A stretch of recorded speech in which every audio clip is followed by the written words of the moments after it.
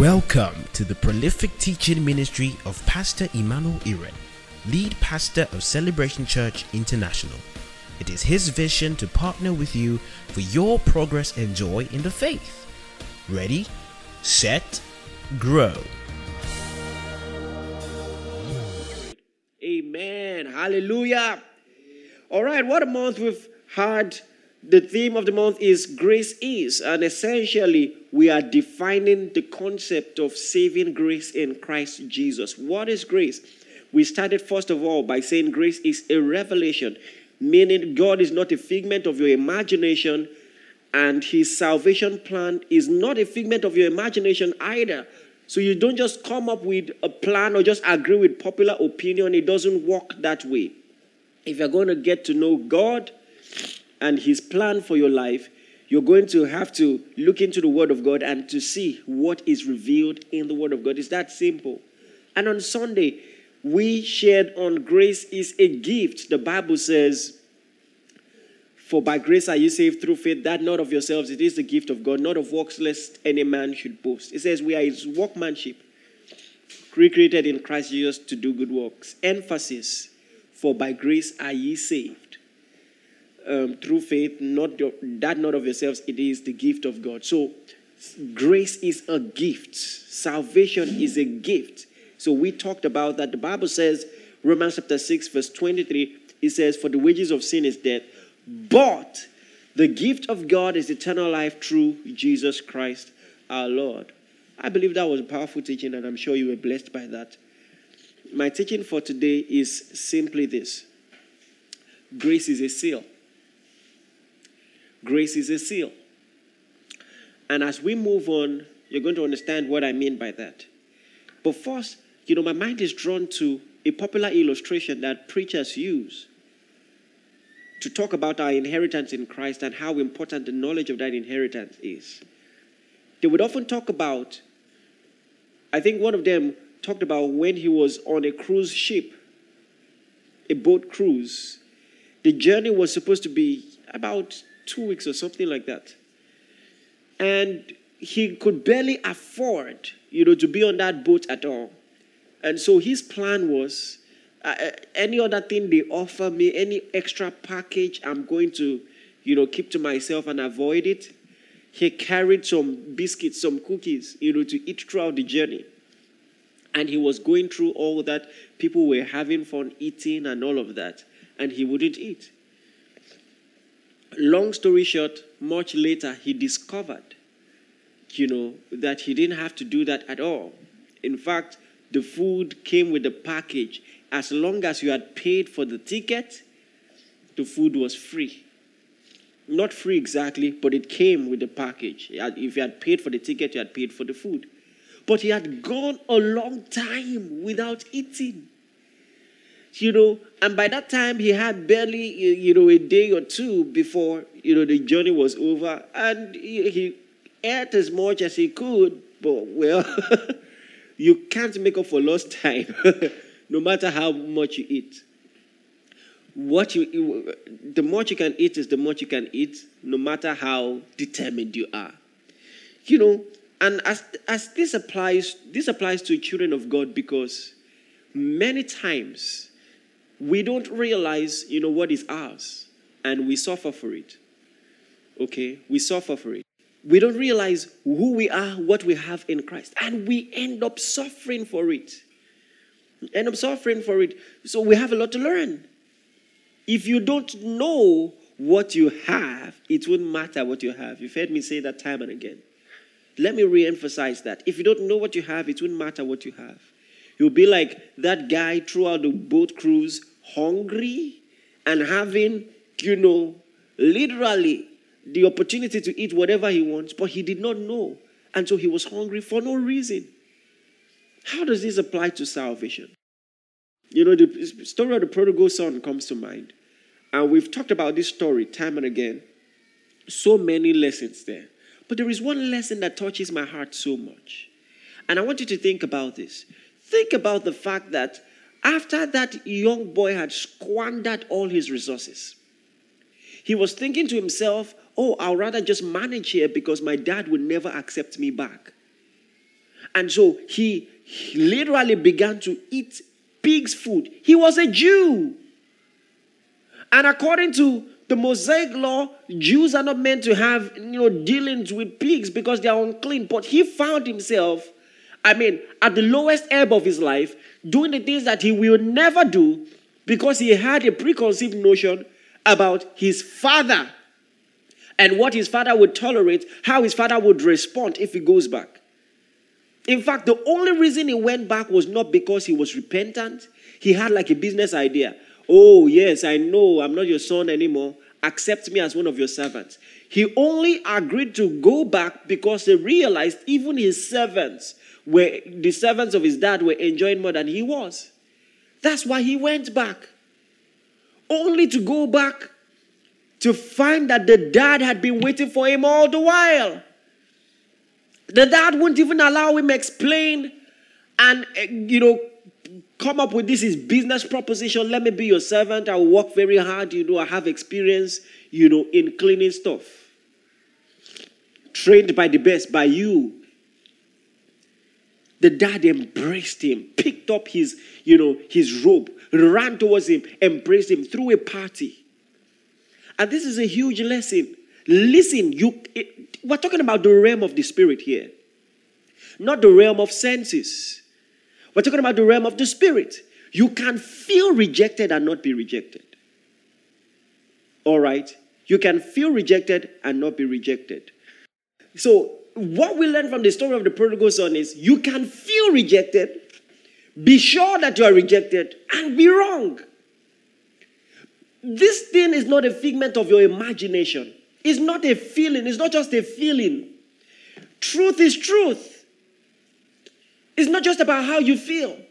So in your devotion, you can think that there is a disconnect between you and God, and it's literally just all in your mind. It literally is just all in your mind.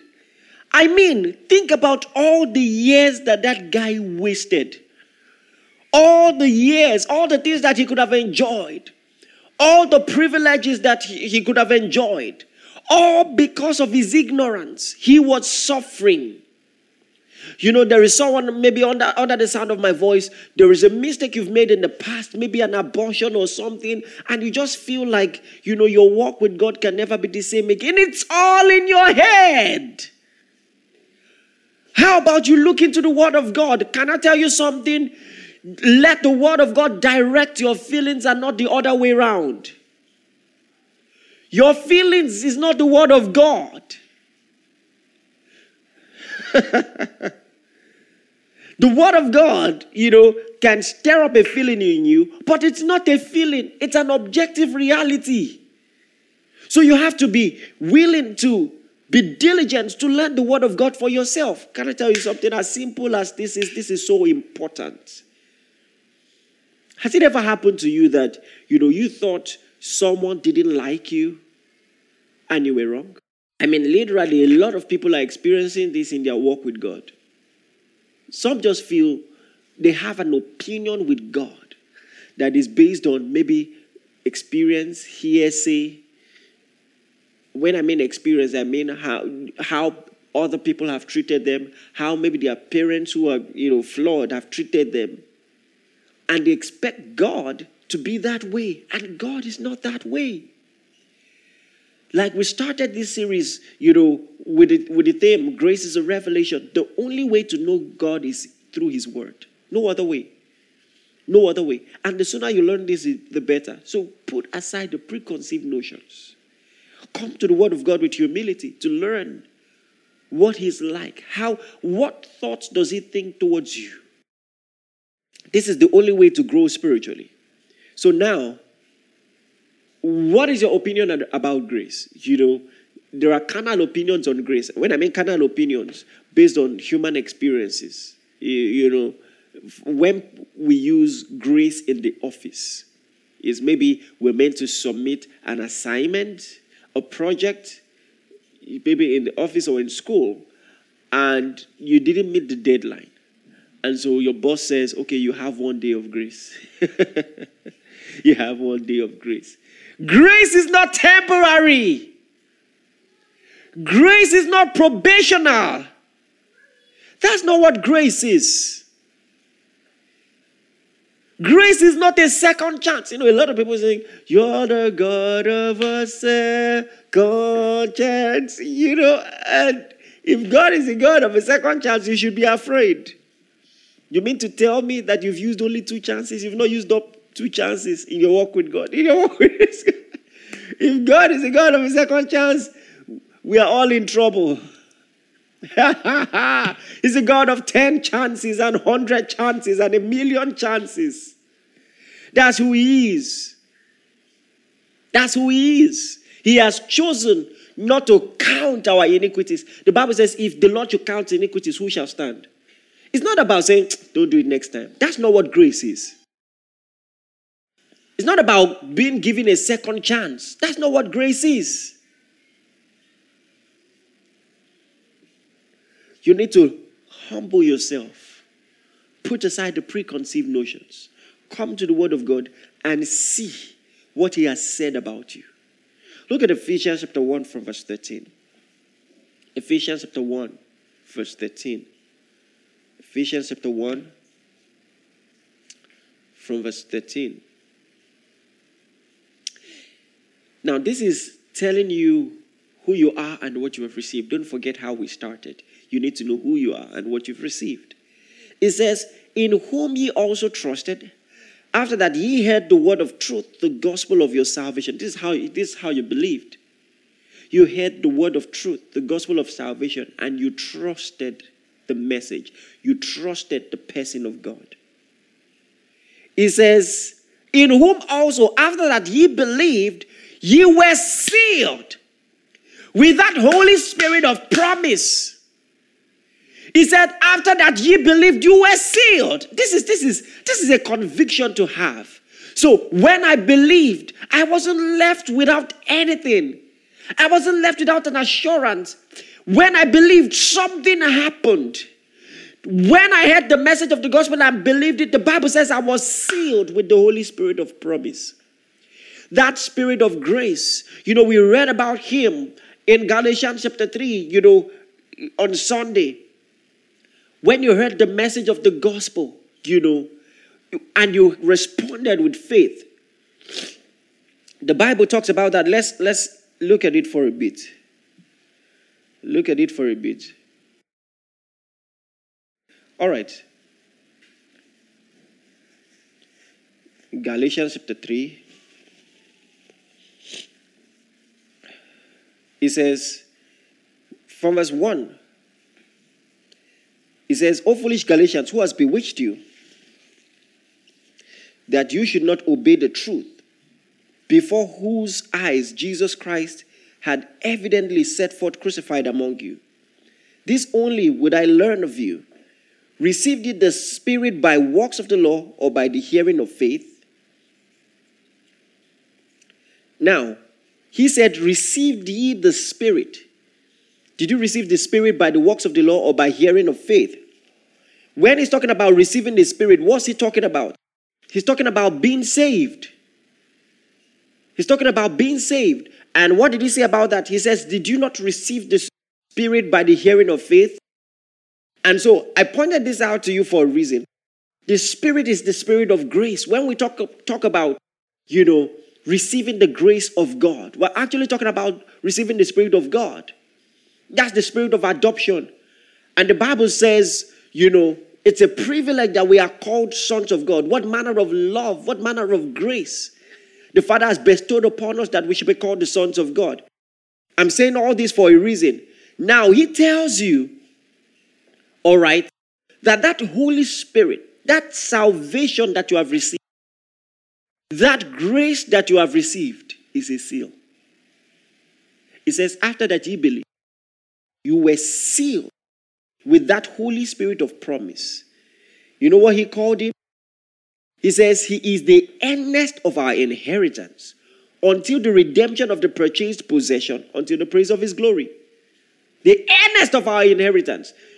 What does that mean? I've explained this time and again, but you see, this is a classic sermon, a kind of sermon that you have to repeat again and again, because, it doesn't matter how many times you've heard it, You have to be strengthened in this regard. He says, he is the earnest of our inheritance until the redemption of the purchased possession. And I said, what does that mean? That word in the Greek actually means a pledge given to ratify a contract. And this is what I'm saying. For instance, actually, this word was used it was a real estate term in those days. Earnest money is what it was called. And this is how it works. If you say you want to buy a piece of land, and maybe I'm not ready to sell the piece of land now. Not that you don't have the money, but I'm not ready to sell the piece of land. But you want to make a commitment. You want to make a commitment. And I say, okay, no problem. You can give me earnest money. Earnest money of maybe 200 million. Let's say the property is worth 300 million. But the thing about earnest money is this. When the property is finally available, if you don't keep your end of the bargain and pay the rest of the money, I don't return your money to you. Your earnest money, it's just like in many admissions, cases of admission into the university, there is an acceptance fee that you are required to pay. Such that even if you change your mind, you don't want to go to the school anymore, you're not going to get that money back. That's how earnest money works. That's how earnest money works. Here is something that you must recognize.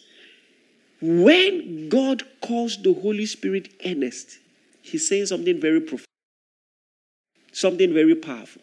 He's saying, in the strict terms of the word, in real estate terms of those days, I'm giving you the Spirit of God as guarantee, such that if I don't keep my end of the bargain to give you the rest of the inheritance, the new body, and eternity with me in that new body, I'm going to lose the third part of the Trinity.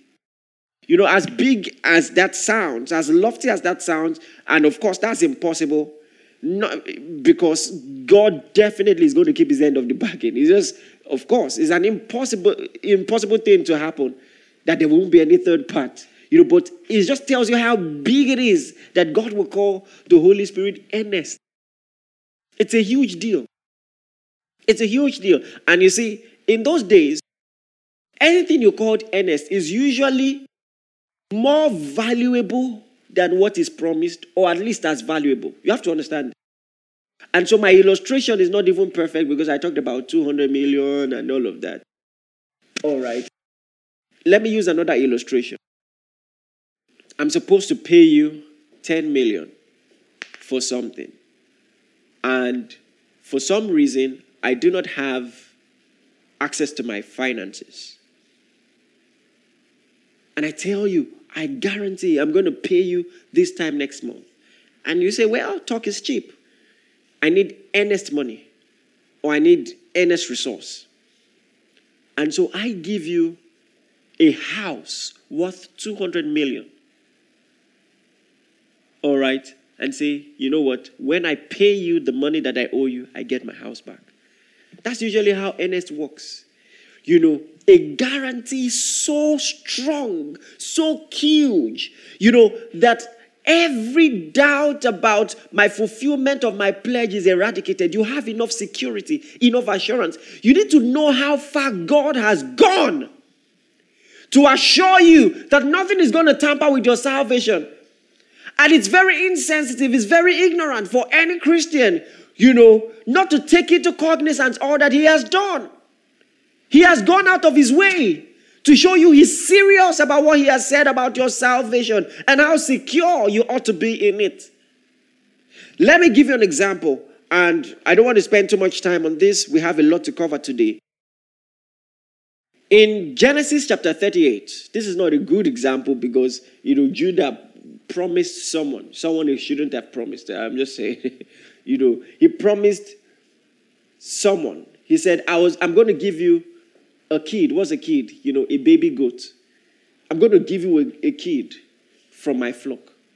And she said, well, what pledge will you give me until you send it? She asked for Earnest. An earnest resource. And then he said, okay, here is my signet. Here is my bracelet. Here is my staff. Those things were very valuable in those days. These were items that kings used. You see, this was a king's identity. A king's staff is as important as the king himself.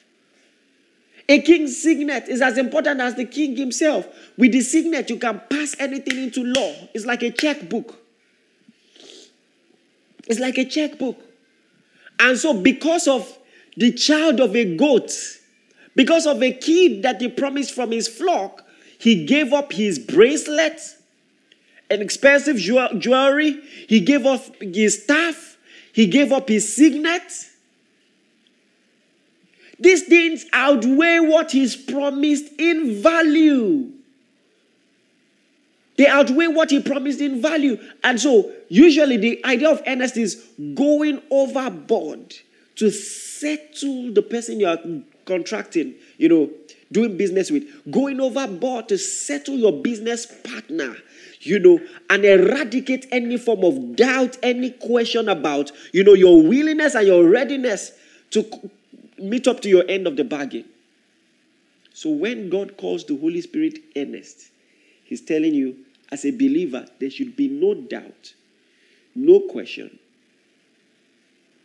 at all, no objection, when it comes to how secure your salvation is.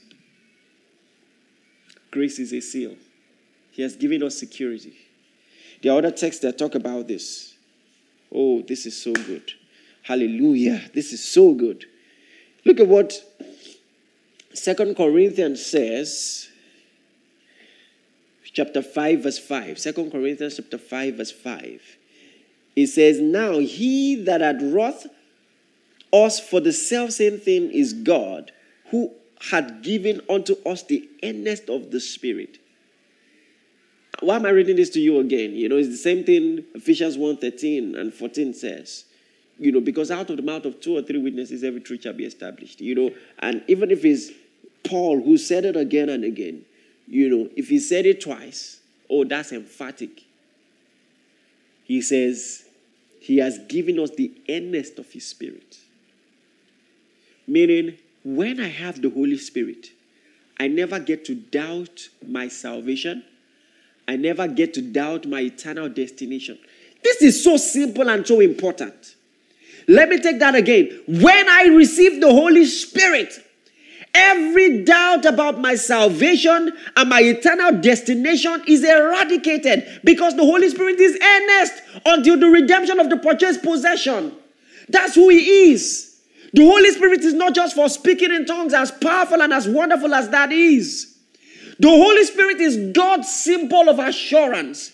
That the moment, you're asking the question, is this guy saved or not? The moment you can ascertain the fact that he has the Holy Spirit, every doubt is out of the way immediately. Immediately. You are sure beyond reasonable doubt.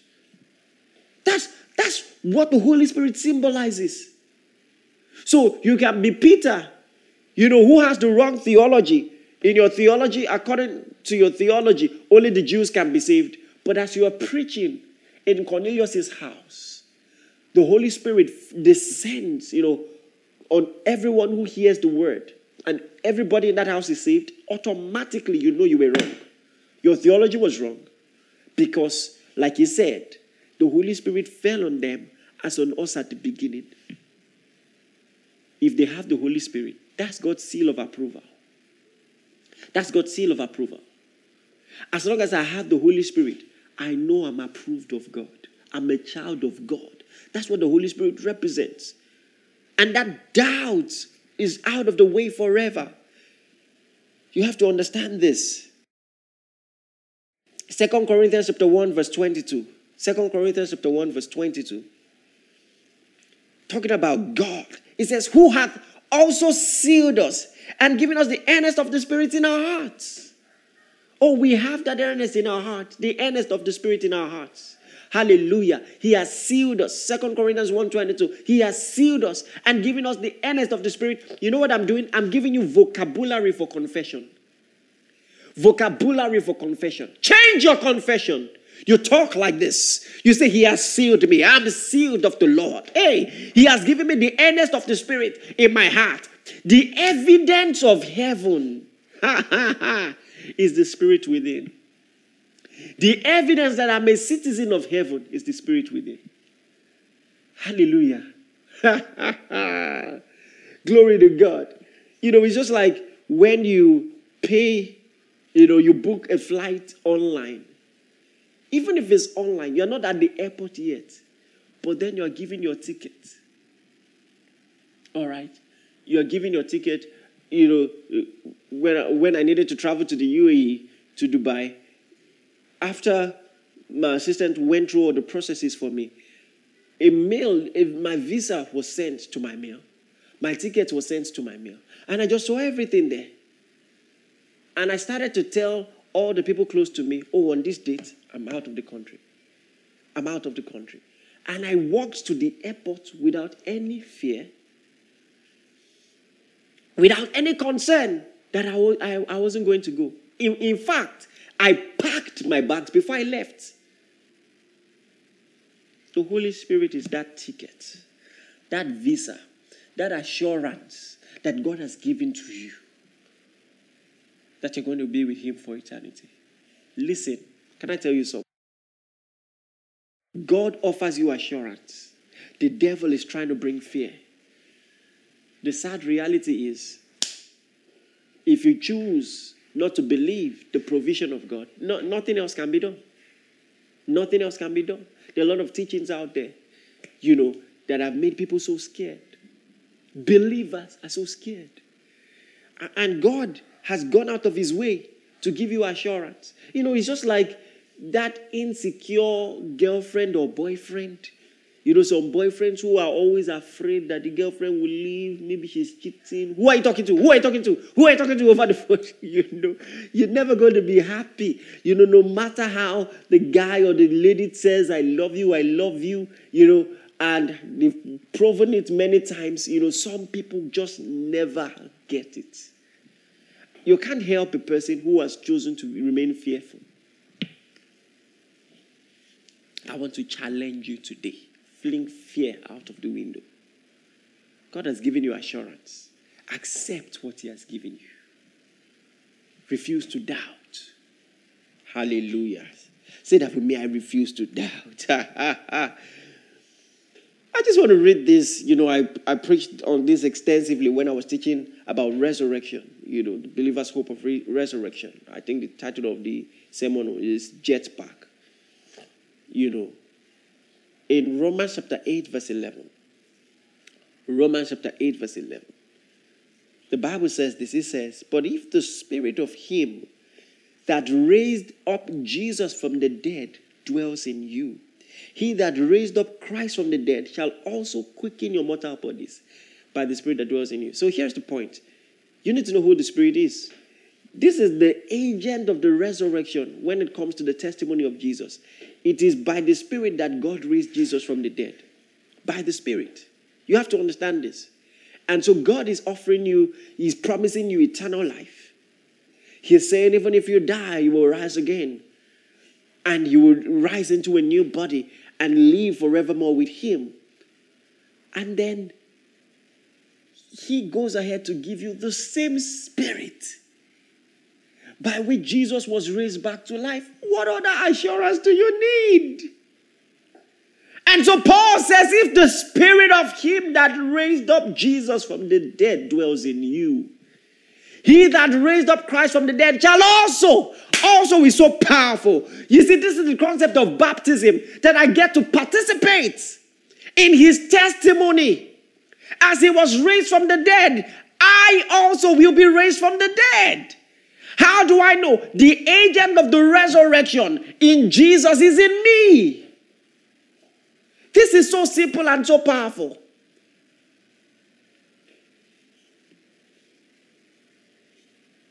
This is so simple and so powerful. When Jesus was going to die, He had assurance. He knew he will rise again. He said it. And by prophecy, he was to rise again. You will not leave your Holy One in hell. You will not suffer your Holy One to see corruption. You will not leave my soul in hell, suffer your Holy One to see corruption. That's a prophecy. You also should have assurance. Praise the Lord. Jesus, could willingly go to the grave, go to the cross because of the word of the Father.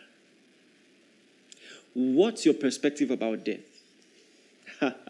What's the perspective about death? Of course, you shouldn't. You see, nobody who subscribes to the Lordship of Jesus will take his own life. That's something you need to know about suicide. When you become a child of God, your life is not yours to take. Don't you understand? He gave his life for you so that you can live for him. Your life is not yours to take. And, this is a supernatural deviation, maybe to bless someone out there. Someone needed that word. All right. But at the same time, I have a different perspective to death from unbelievers, a very different perspective to death. This is so important because I have assurance. Assurance in the Holy Ghost. He's my seal. Hallelujah. He's my seal. Another thing I want to say, when you talk about seal, he's simply a brand. You see, when any manufacturer manufactures a product, they put a brand on that product so that the world, will know that they were the ones who manufactured that product. The Holy Spirit is the brand of God. God's announcement to the world that we belong to him. That's why he calls the Holy Spirit the seal. Do you understand? Seal, the brand. We are branded as belonging to God by the Holy Ghost. Let me take that again. We are branded as belonging to God by the Holy Ghost. That's so simple and so powerful. So we have the mark of the Spirit. I said this because I'm heading somewhere. And because of that mark, all right, when you see an iPhone anywhere, if you know the product well, you can tell if it's authentic because it has a brand. All right. And by the Holy Spirit as well, when you can tell that anybody's salvation is authentic by the Holy Ghost. It's that simple. And so God has given us a brand. And just imagine an iPhone insecure. Oh, am I really sure I'm from Apple? You're like, that's going to be very silly, isn't it? All right. So I just want to show you two texts that I usually show people when I teach on this. And this is going to bless you. Just vocabulary for your confession. Philippians chapter 1 verse 6. Philippians chapter 1 verse 6. I can teach on this for at least 30 minutes. But I'm just going to breeze past it. And I'm hopeful that it will bless you. And then we'll move on. Philippians 1:6, Paul speaking, he says, being confident of this very thing, that he which had begun a good work in you will perform it unto the day of Jesus Christ. I want you to say that with me. Say, I'm confident of this very thing, that he who has begun a good work in me will perform it unto the day of Jesus.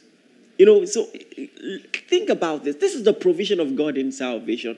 A lot of people, learn salvation by observation, by what people said about it. How about you read the word of God? God wants you to be confident. Some other person is preaching. Don't be so sure. Don't be so. They think that it is a sign of holiness and piety to be so unsure. When you ask someone, are you going to heaven? I don't know. I hope. That's not the word of God. Paul says to be confident of this thing. He who has begun a good work in me will perform it until the day of Christ. The Bible teaches assurance of salvation. To be assured, to be confident, because you have a seal. By the Holy Spirit, you have been brought into assurance. That's assurance. Grace is a seal. He who has begun a good work in me will perform it until the day of Christ. Meaning until Christ comes. No backsliding for me. The Bible says the path of a just man is as a shining light that shines brighter and brighter unto a perfect day. Meaning the coming of Christ will meet me prepared, will meet me in ministry, will meet me effective, will meet me winning souls. I'm going to get stronger in charismatic ministry. I'm going to get stronger in the manifestations of the fruits of the Spirit. That's my life. He who has begun a good work in you. You know what's interesting? It wasn't even Paul testifying about himself. You know, of course, you will say, oh, he's Paul. He's a man of God. You can say that about himself. But it's a totally different thing for you to say that about others. Paul was saying that about the church in Philippi. You know, there are different types of pastors in our day. There are some pastors who think it's their duty to always, scare the congregation. There's something about, and there are proper teachings on brokenness, but some people subconsciously use it to rub their ego. They feel like they've done well when the people are crying and rolling on the floor. It's a proof of ministry for many people that the people are sad. I preached today, and when you're preaching on salvation, especially when you make an altar call, what is called an altar call, and nobody responds. Some people don't like that at all. And then they begin to say all kinds of things until even the people who were sure before they came to church, they're not sure anymore. They begin to say all kinds of things. Don't pretend he's watching you in the secret, and all of that. And I believe in passionate evangelism and all of that. But we must make sure that we communicate the message the right way. Paul strengthened the believer's assurance of salvation.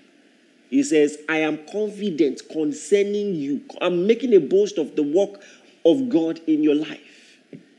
He who has begun a good work in you will perform it until the day of Christ. I made up my mind years ago, I'm going to be a preacher like Paul. I'm going to strengthen people's assurance of salvation, not take it away. All right? Not take it away. Hallelujah.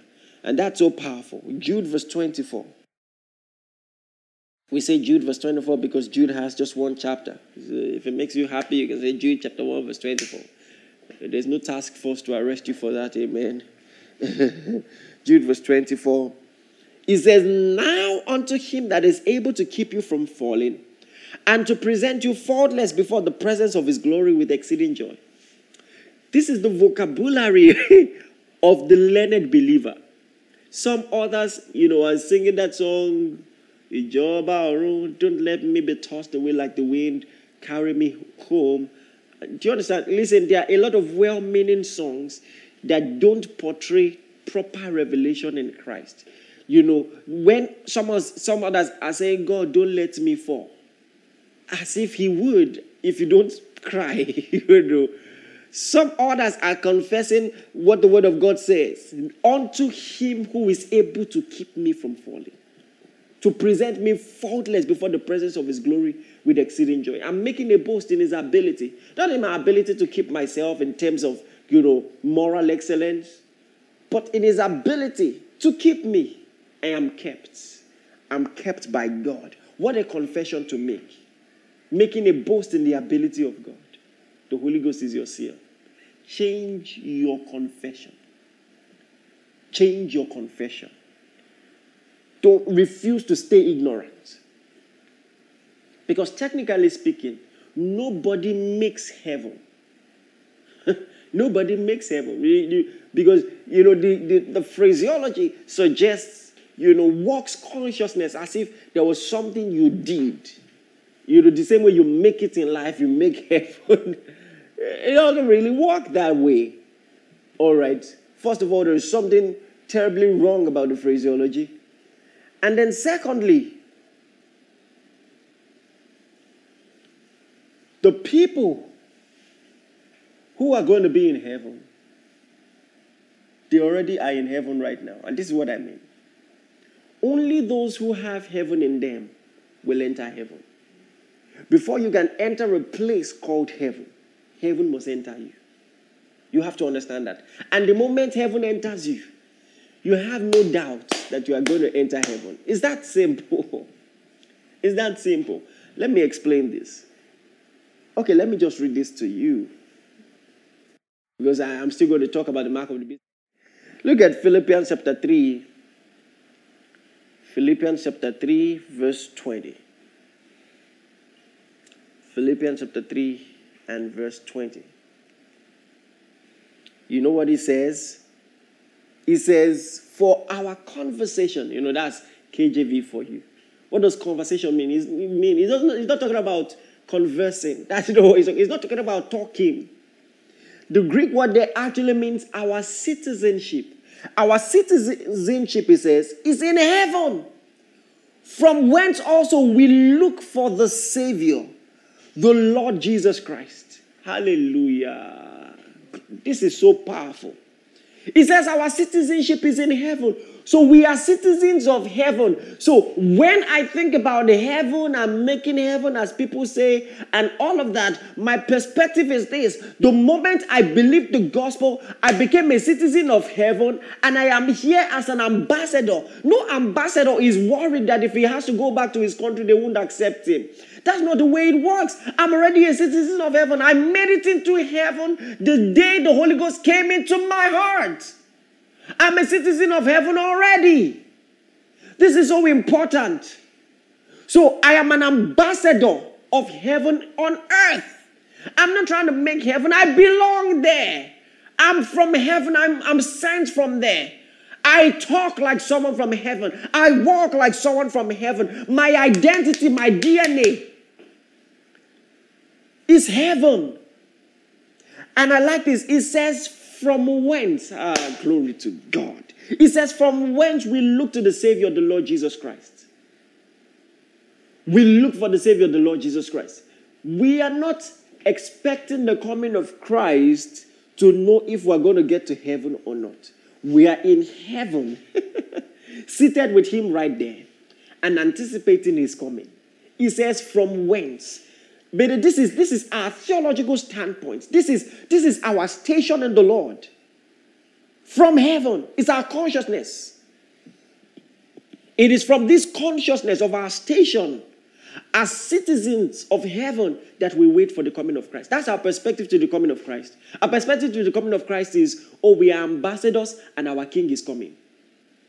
Not, he's coming, I hope he's going to come for me. No. Praise the Lord. You know what I'm doing? I'm renewing your mind. Renewing your mind. I have the mark of the Spirit. I belong to Jesus.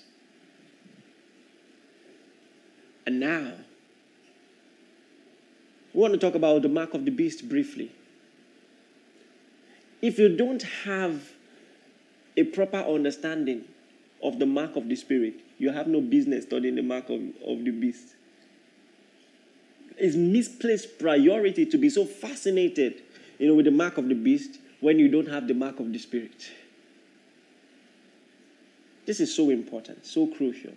And I want to, that's why I started on this note, to talk about, the mark of the Spirit, the seal of the Spirit.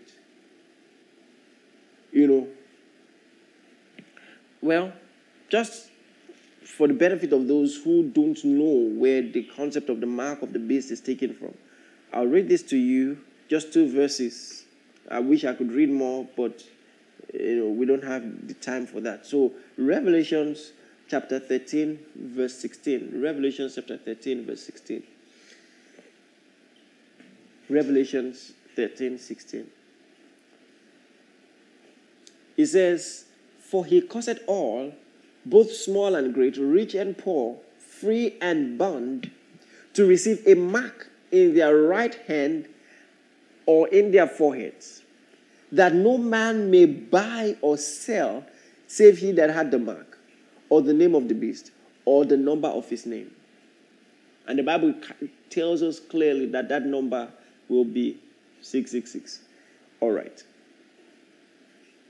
And there's been a lot of talk about this in the body of Christ. And someone says, okay, why am I talking about this? Very simple. Because I'm your pastor. So Just take what I'm about to say as a pastor to congregation talk, all right? This is especially for the people that I pastor.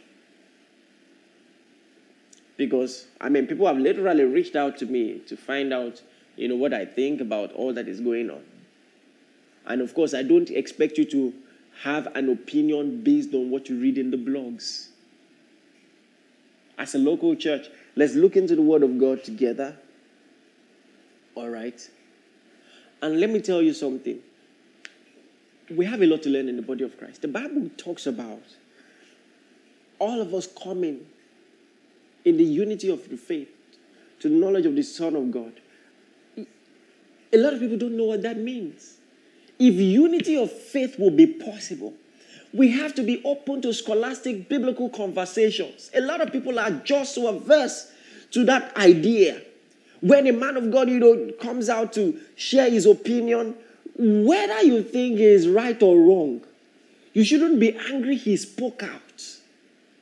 Listen. And it turns out there might be something to learn. Somebody, the Lord told me this years ago, may not know 99 things, but will know the one thing you desperately need to learn. This is how to grow.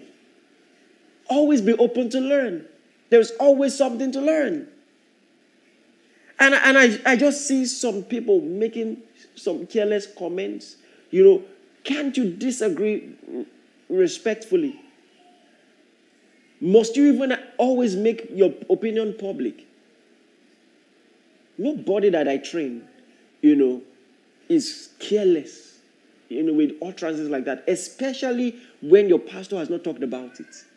There's some people, it's easy to know people who are not pastorable or who are not properly taught. Always going ahead. We must learn to move as a body. I'm not saying you can't have a mind of your own.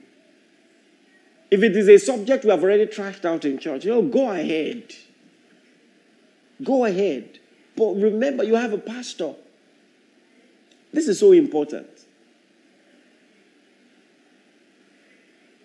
So, take this as my own honest biblical opinion. First of all, let me just say this heads up. This is not the end of the world. All right, I say that respectfully. You all know, the level of respect I have for the man of God who has talked about this.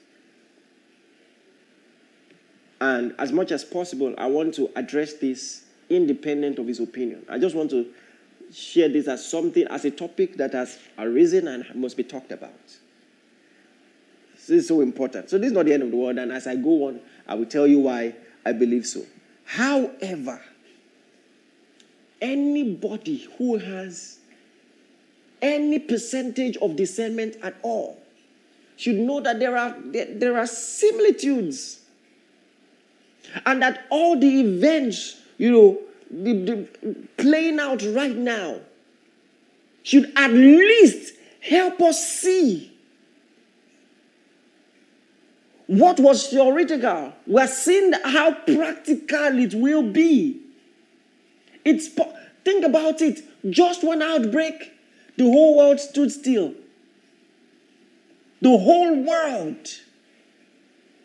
More than almost 1.5 million people infected with this virus in about 3 months. It doesn't take time. It does not take time. You see, the world doesn't have the fortitude that people give it credit for. It can all end. That's a huge lesson for us to learn. It can all end. It won't take time. So if you thought about the end of the world and you just thought this one biblical theory, at least see. And if it annoys you that anybody brings up the conversation of the end of the world now, maybe you are ignorant. Because guess what? The Bible does warn. Jesus himself warns. Can I tell you something? When the end finally comes, people will be mocking also. I don't believe that the end is now for very clear biblical reasons. But people will be teasing too. What is he saying? When people warn that this is the end, Some will say, what's he saying? That's the fabric of biblical prophecy. It's always been like that. Look at Matthew chapter 24. Matthew chapter 24 from verse 36. Matthew chapter 24 from verse 36. Jesus is speaking. He says, but of that day and hour knoweth no man. No, not the angels of heaven, but my Father only. But as the days of Noah, he actually means Noah.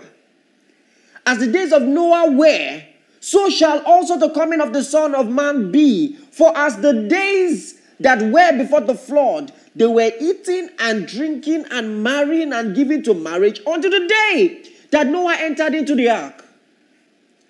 And knew not until the flood came and took them all away. So shall also the coming of the Son of Man be. Are you seeing what I'm saying? Are you seeing what I'm saying? So when the end actually comes, people will be saying, you know the end, what's it saying? You're saying rain. You have to understand there are a lot of similarities. When Noah said rain is going to fall and destroy the earth, rain had never fallen on the earth before. Do you know that? It fell for the first time at that flood. So, I mean, you think of what they thought about all they had to say. Water is going to fall from the sky, you foolish man. Let's party on. Noah was trying to get them to quarantine. I had to. Noah was trying to get them to quarantine, to isolate. And they won't. Until the flood came. So I'm just saying, when somebody, has, an end of the world twist to this, don't just throw away the baby with the bathwater. Think deeply. This is the time to ponder, the gospel on the earth. What can we do with this message? Because he's coming again. Listen, he may not be coming in 2020. Jesus may not be coming in 2020, but he's coming soon. Don't you understand? And that's what I'm saying. So if you just totally, scorn the entire idea, you are wrong. This is important.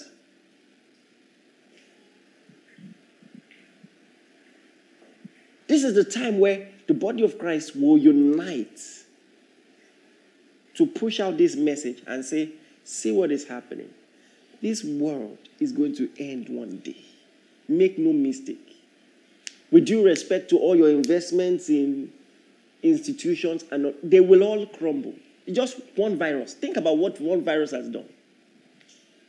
Has no respect for money, for political class.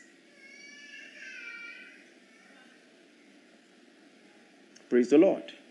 So, I just want to point that out, that the end will actually, have the same similitudes. People will be saying, what is that preacher saying? All right. And then it will happen. But mind you, and that's what I will talk about this later. When it happens, you have to understand the believers will already be in the ark. Anybody who has an end-time view that neglects this reality is wrong.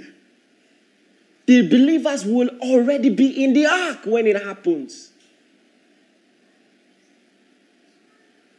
I've gone ahead of myself a little, but let's talk about this. Also, when, the fascination with 5G is interesting, and I'm not a scientist, and I don't even have the desire to be. I have other interests, other priorities in my life right now. But there is something you have to consider.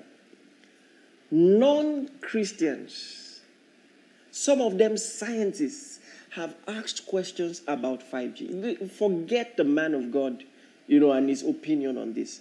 Think about this objectively. A lot of people are asking questions, and yes, I've read materials that have explained and said 5G cannot harm. In fact, one material says it cannot penetrate the skin. The radiation cannot penetrate the skin, it can't harm the body, and all of that. And all of that sounds brilliant. But the question is this: It's a question of motive. If this was a legal case, a legal investigation, is there any reason for the tech companies to want to lie? Oh, yes. If it could harm people a little, is there any reason why they will want to lie about it? Yes. Let me explain what is happening. You have to understand, the world will never be the same again.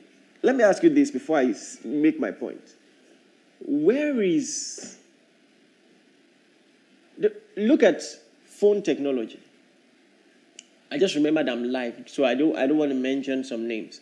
But there were many phones that looked so formidable, so ingenious, just years back, that are nowhere to be found anymore. You have to understand how volatile the tech industry is. The competition is stiff. Nobody wants to be left behind. And the competition is so stiff that I can tell you categorically, there is every tendency for them to neglect potential health threats. I'm telling you that. Because think about it. Okay, if they indeed come up, I know some people are working on chips, for instance. And I've even seen simulations, on that. A lot of people, some people already have these chips, make no mistake. Make no mistake. And so imagine it becomes mainstream and people actually carry their phones in their palm. What do you think will happen to the great phone companies that never caught the wave? They didn't catch the wave on time. There is a low-key desperation. Nobody wants to be left behind. You have to understand what is happening. If they miss this move, the bankruptcy straight. Because this is one technology that a lot of other tech companies will take a very heavy hit if they are left behind. You have to understand this. So, I believe if you see someone, trying to be skeptical and saying, okay, what health, precautions are there? Don't just be quick to say he doesn't know what he's saying. No. Let us ask very well. I read the reports of 2 people who claimed to have fallen sick because of 5G radiations. And I'm not trying to put another conspiracy theory there. You may say their reports are false, but I'm saying it is worth investigation. That's all I'm saying. Okay, yes, they said it can't harm us. Quite all right. Let us examine the claims well. That's all I'm saying. I'm not saying 5G is connected with coronavirus and all of that. That's not. I'm just picking the points individually for now. And if you have been following what I'm saying, this is so important. I'm going to connect all the points together with this. Now, I want to ask you this. What is the mark of the beast going to be like? What do you think it's going to be like?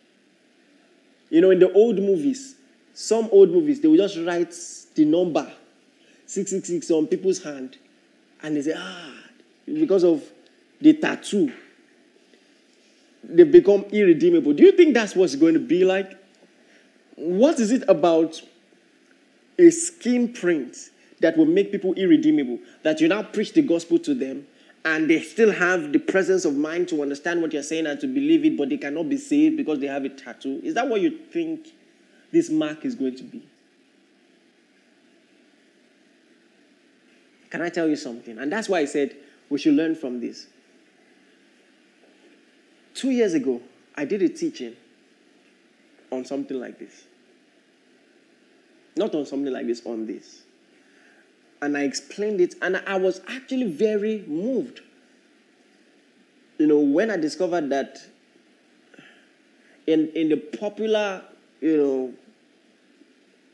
teaching on the whole 5G connection now, I could still see a very sound biblical understanding, of how that mark is going to play out.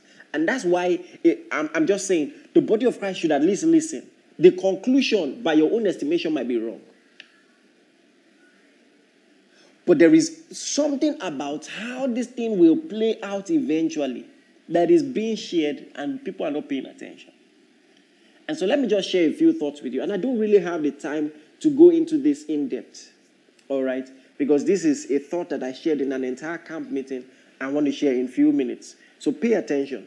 The Bible talks about Noah. All right? Let me see if I can read a few things to you. Look at 2 Peter. 2 Peter. 2 Peter. Chapter 2 from verse 4. 2 Peter chapter 2 verse 4. The Bible says, "For if God spared not the angels that sinned, but cast them down to hell, and delivered them into chains of darkness, to be reserved unto judgment, and spared not the old world, but saved Noah the eighth person, a preacher of righteousness, bringing the flood upon the earth and the ungodly." Now, here's what I'm saying. The question I want to ask you is this, or let me not put it as a question. It's very interesting how these two stories appear to be connected. I don't think it's an accident at all that the Bible talks about the angels that kept not their first estate, and then next off it talks about Noah, because this appears to follow the order in Genesis chapter 6. A lot of people have not paid attention to the fact that the Bible starts the story of Noah with the story of fallen angels. I mean, it literally tells us that the sons of God came to be with daughters of men. All right.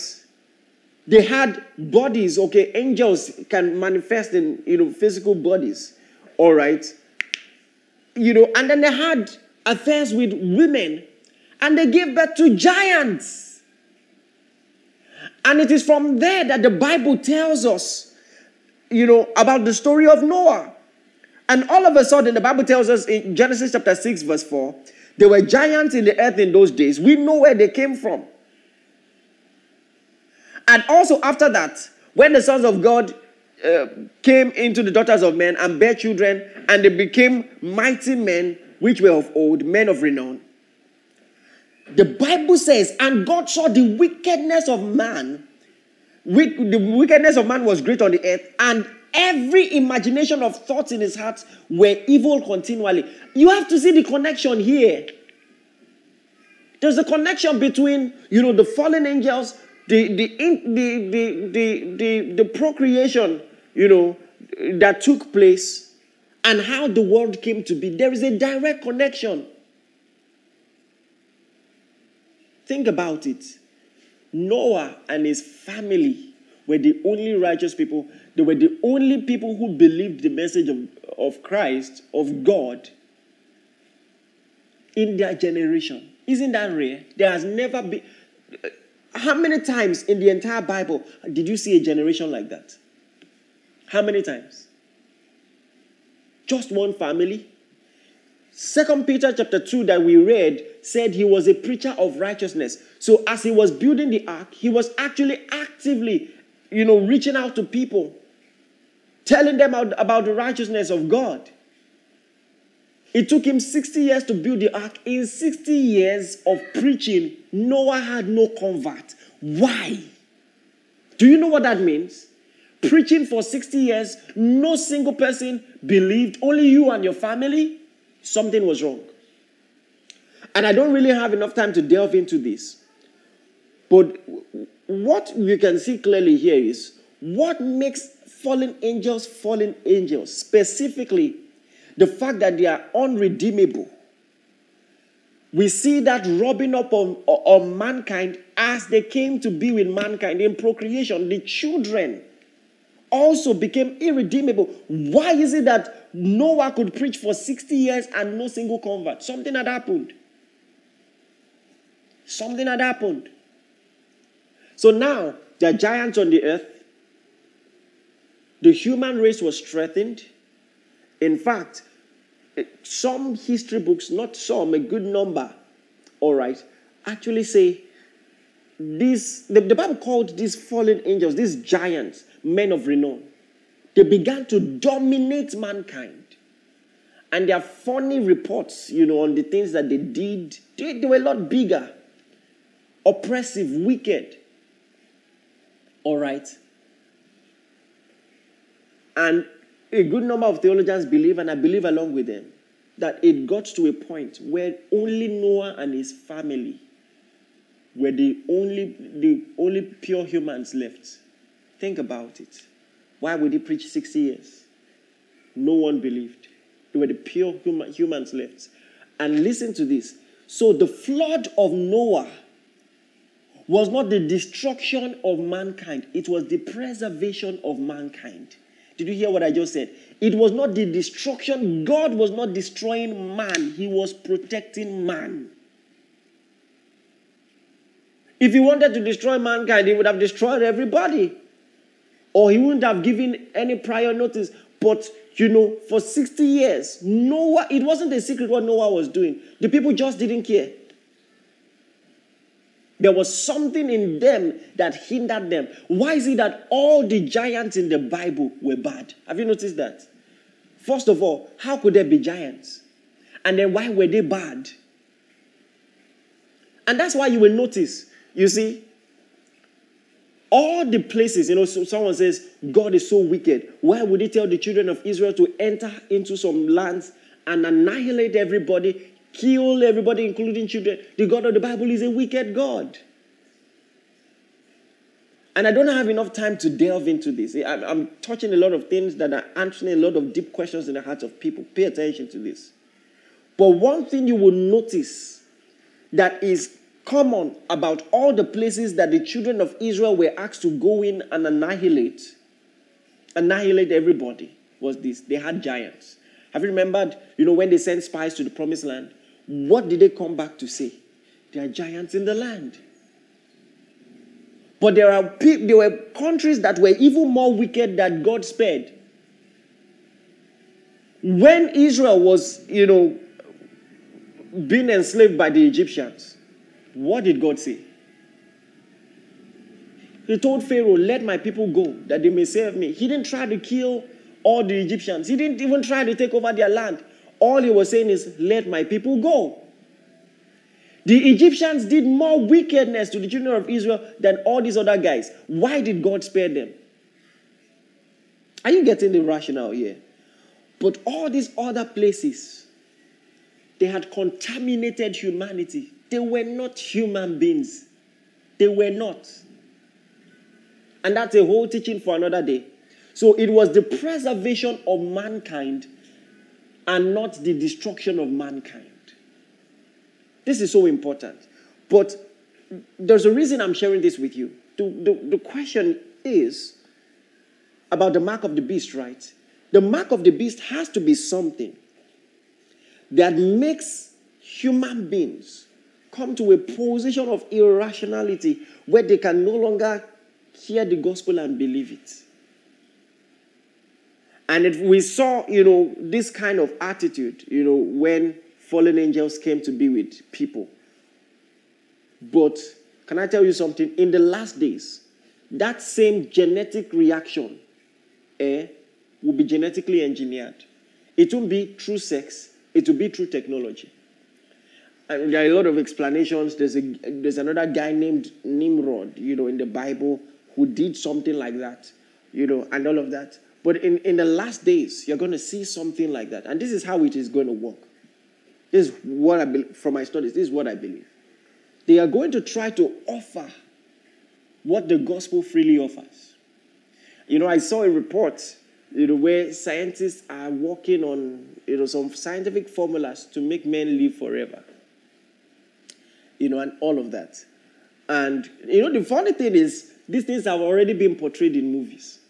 In movies like Spider-Man, the villain is always one brilliant, innocent scientist who just tries one scientific mixture, and then the mixture went out of hand. He took the mixture, he became bigger and irrational and wicked. You're going to see things like that. You're going to see things like that. So it's going to very likely come through a chip, and by the time you take that chip, you could be controlled. And now, this is the thing.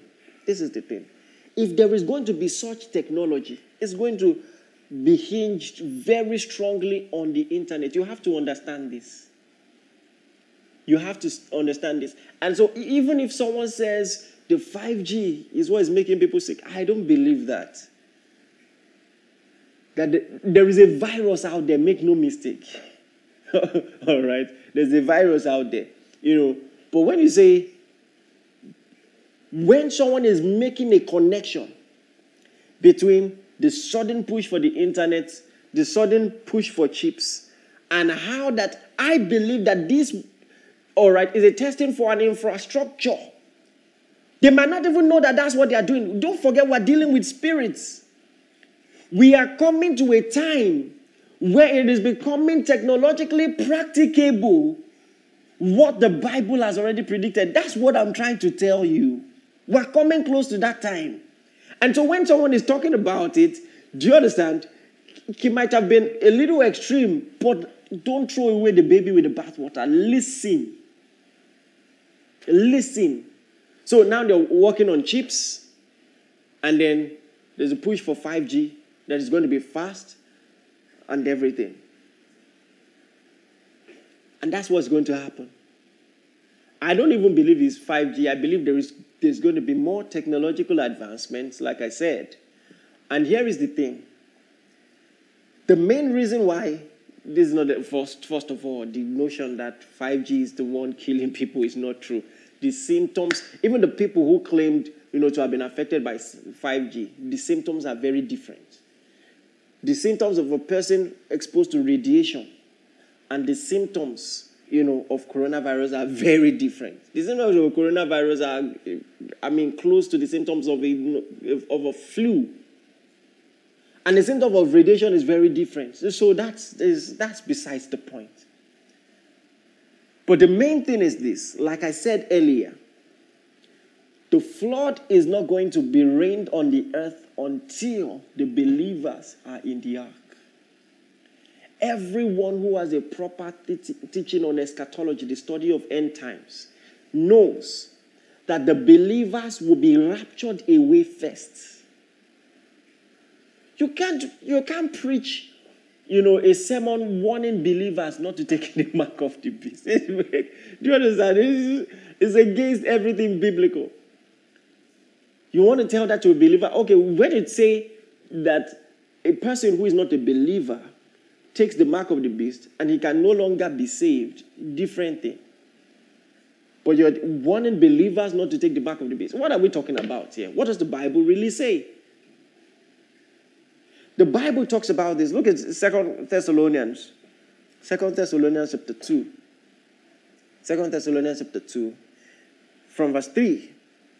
I'll move quickly because of time. It says, "Let no man deceive you by any means, for that day shall not come except they come and falling away." He's telling you the signs of the end time. Falling away first, and that the man of sin be revealed, the son of perdition, who opposeth and exalted himself above all that is God or that is worshipped, so that he, as God, seated in the temple, showing himself that he is God. Remember ye not that when I was yet with you, I told you these things? And now ye know what withholdeth that which he might be revealed, withholdeth that he might be revealed in his time. It says, so there is something, all right, or a system, and let me put it this way, a system that is withholding the Antichrist from being revealed. What is that same system? It's the church. Until we go, he cannot come. Can I tell you something? The only way the Antichrist can be successful on the earth is when the Holy Spirit has raptured away all the saints. That's the only way. That's the only way. Will the Holy Spirit be active, after that time? Oh, yes, because some people will still be converted. But the influence will not be as strong as now when everybody has that free, open invitation to receive the gospel. And it is because, of the space, prophetic space that the Holy Spirit is going to give the Antichrist, that he'll be able to carry out his mission. So I'm just saying this, believers perturbed by this, relax, until we go. In fact, even if you don't understand all this, you don't need to know about 5G, you don't need any knowledge of technology. How do we know that the end has not come? Because I'm here. Did you hear what I said? We know that the end has not come because we're here. We're here. How can you mention end times when we're here? We're here. We're here. Until we go, the end will not come. You have to understand this. Glory to God. We have a seal. And it's very interesting. A lot of people, I'm going back to where I started. Grace is a seal now. All right, I've gotten your curiosity on that out of the way. But a lot of people tend to have more faith in the mark of the beast than in the mark of the spirit. They believe that when you receive the mark of the beast, you cannot be saved, you are irredeemable. But they believe that with the mark of the spirit, you can still go to hell. Isn't that interesting? If a person with the mark of the beast can never make heaven, how about the person with the mark of the spirit? Do you have more faith in the mark of the beast than in the mark of the spirit? That's the question I have for you. Do you have more faith in the mark of the beast than in the mark of the spirit? He says we are sealed. We have the seal of the spirit. Can a person with the mark of the spirit receive the mark of the beast? No space. No space. Glory to God. No such chip will work on a believer with the Holy Ghost. Hallelujah. You have to understand this. You have to understand where your faith lies. When we talk about assurance of salvation, just the same way the people with the mark of the beast have assurance of damnation. You are damned. Can you, who has the mark of the Spirit, have some assurance of salvation? Jude, verse 24 says, unto him that is able to keep me from falling and to present me faultless before the presence of his glory with exceeding joy. Philippians 3:20 says, our conversation, our citizenship is in heaven. Glory to God. I'm a citizen of heaven. I'm a citizen of heaven. Oh, glory to God. Do you believe that? Oh, I'm a citizen of heaven. Glory to God. I'm a citizen of heaven. Hallelujah. Oh, thank you, Jesus. Let me show you something. 2 Peter.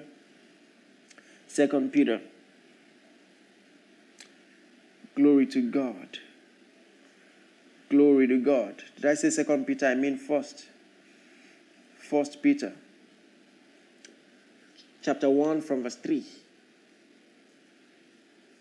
I just share this with you. I'm going to round off. It says, blessed be the God and Father of our Lord Jesus Christ, who according to his abundant mercy had begotten us again unto a lively hope by the resurrection of Jesus from the dead. So listen, the resurrection of Jesus from the dead has given us hope. You see what I said? We are partakers in his testimony. All right. By the resurrection of Jesus from the dead, it says to an inheritance incorruptible and undefiled. Listen, what do you think about this? This is a description of your station in the Lord. You've been begotten into a lively hope, to an inheritance incorruptible and undefiled, and that faded not away, reserved for you in heaven. Oh, glory to God. I have an inheritance. It's incorruptible, undefiled, and it is waiting. Reserved. So this should increase my ownership quotient. All right. Listen, I already have stuff in heaven waiting. Hallelujah. It's my home. It's my home. And see what it says next. It says, talking about you, it says, who are kept by the power of God. Somebody say, Father, keep me to the end. Father, I am kept by God. Look at what he says. Who are kept by the power of God through faith unto salvation, ready to be revealed in the last time. I am kept by the power of God until the last time. Kept by the power of God to be revealed in the last time. Oh, confess that right now. I am kept by the power of God to be revealed in the last day. Kept by the power of God. Kept by the power of God. Oh, glory to God, I'm kept. I'm kept by the power of God.